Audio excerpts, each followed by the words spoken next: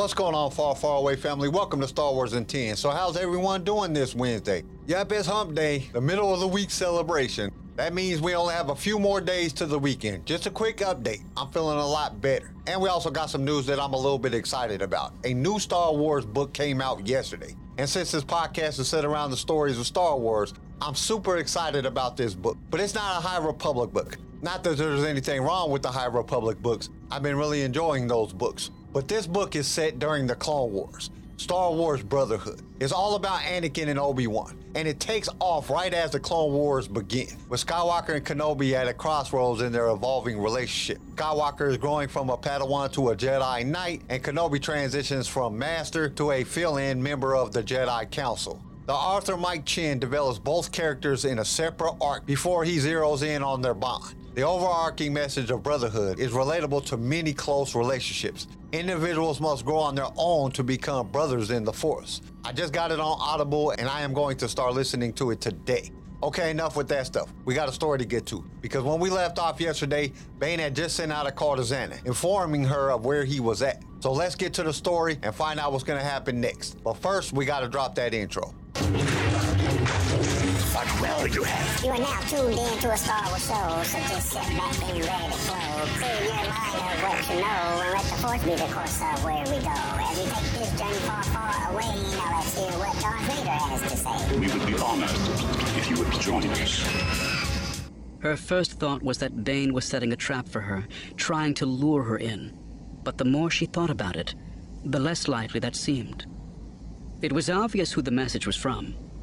If he was setting a trap, why reveal himself like this, when it would only put her on her guard? Maybe he just wanted this to end.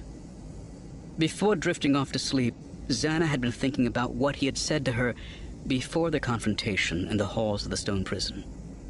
Only the strongest has the right to rule the Sith.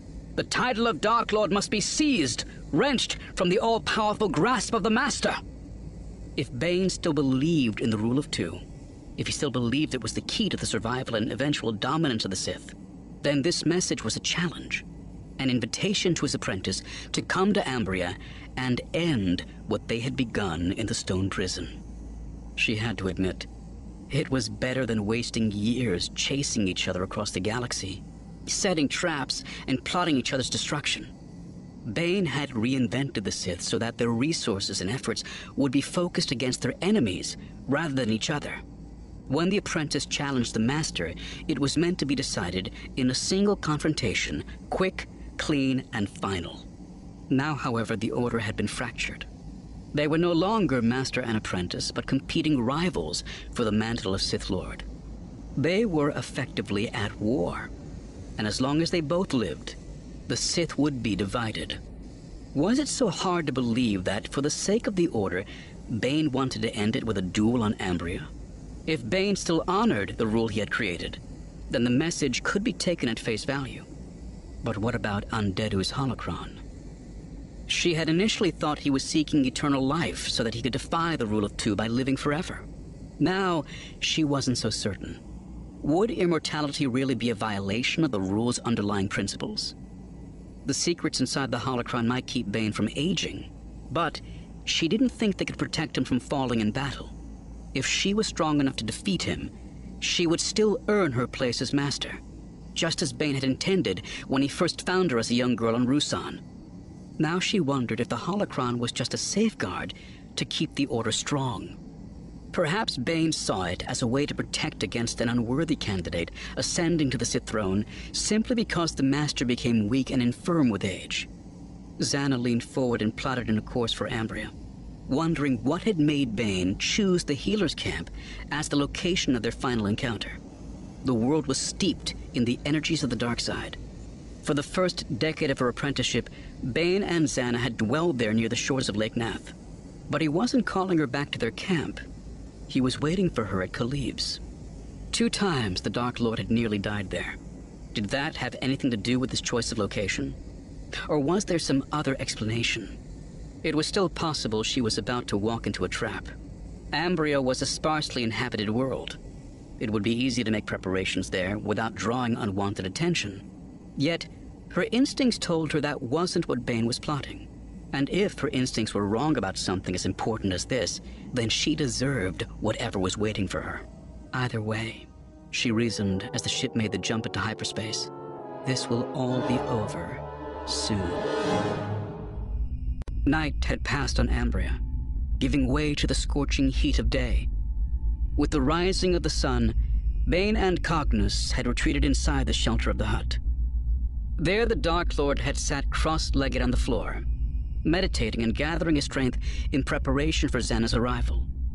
She'll probably show up with an army at her heels, the Ictochi warned. Bane shook his head.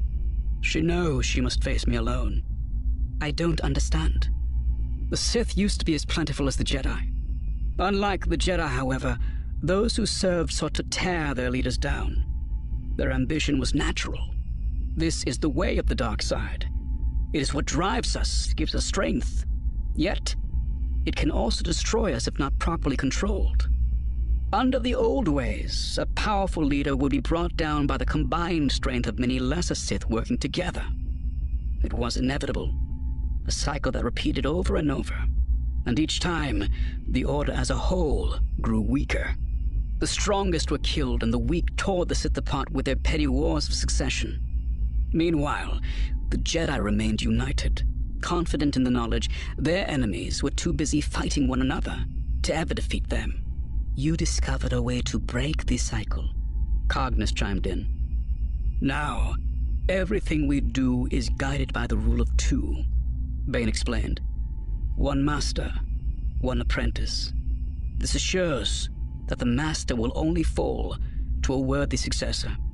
Xana knows that if she is to rule in my place, she must prove she is more powerful by defeating me herself.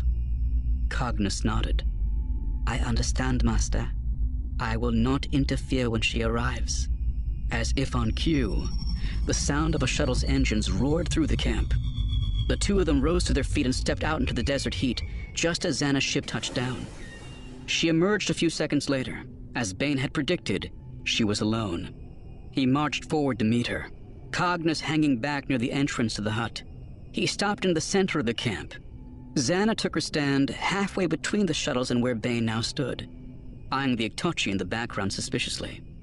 She will not interfere, Bane assured her. Who is she? A new apprentice. She has sworn allegiance to you? She is loyal to the Sith, Bane explained. I want to learn the ways of the dark side, Cognus called out to Xana. I want to serve under a true Sith master. If you defeat Bane, I will swear my loyalty to you. Xana tilted her head to the side, studying the Ictochi carefully, before nodding her agreement to the offer. Now this part starts off with Xana pondering Bane's motives. What trick is her master trying to play? Then she comes to the conclusion that he wasn't playing a trick. He was truly ready to face her. She was still hesitant because of Andeddu's holocron, but then she didn't think that it would save him if she cut him down with her lightsaber. So off she went to Ambria, where Bane and his new apprentice was waiting for her to arrive. This is when Bane explains the rule of two to Cognus. As they talk, Xana shows up, which if I was her, I would have just blown the whole camp up from space. That way I don't even need to break a sweat. But Xana landed and got out of her ship. This is when she sees Cognus and asks, who is this chick? Bane tells her that she is his new apprentice. If I was Xana, I would have started using Sith sorcery right then. I would have made him see that Cognus was a monster, so he would just hack her up. Replace me with a new apprentice before I'm even dead. That's just wrong. But Bane explains that Cognus is loyal to the Sith, and Cognus tells her that if Bane falls, she will serve her as her new master. Xana agrees. This is where this part comes to an end. No action, but it's coming. The final duel between master and apprentice. One will fall and one will become Cognus's new master. But you will have to tune in tomorrow to find out what happens next. We hope to see you there. Thank you for listening to Star Wars in 10. Tune in next time for more Star Wars adventures. If you would like to listen to other episodes of the show, you can follow us on all major podcast directories. If you enjoyed the show, we would really appreciate a 5-star review. Once again, thank you for listening, and may the Force be with you. Star Wars in 10 was created by Kenai Shed and is distributed by Swaycast Network. This show was produced by Pigfield Media. Sound designed by Theodore Thompson. Research by Leslie Schneider. I am your host, Kyle, and we will see you next time in a galaxy far, far away.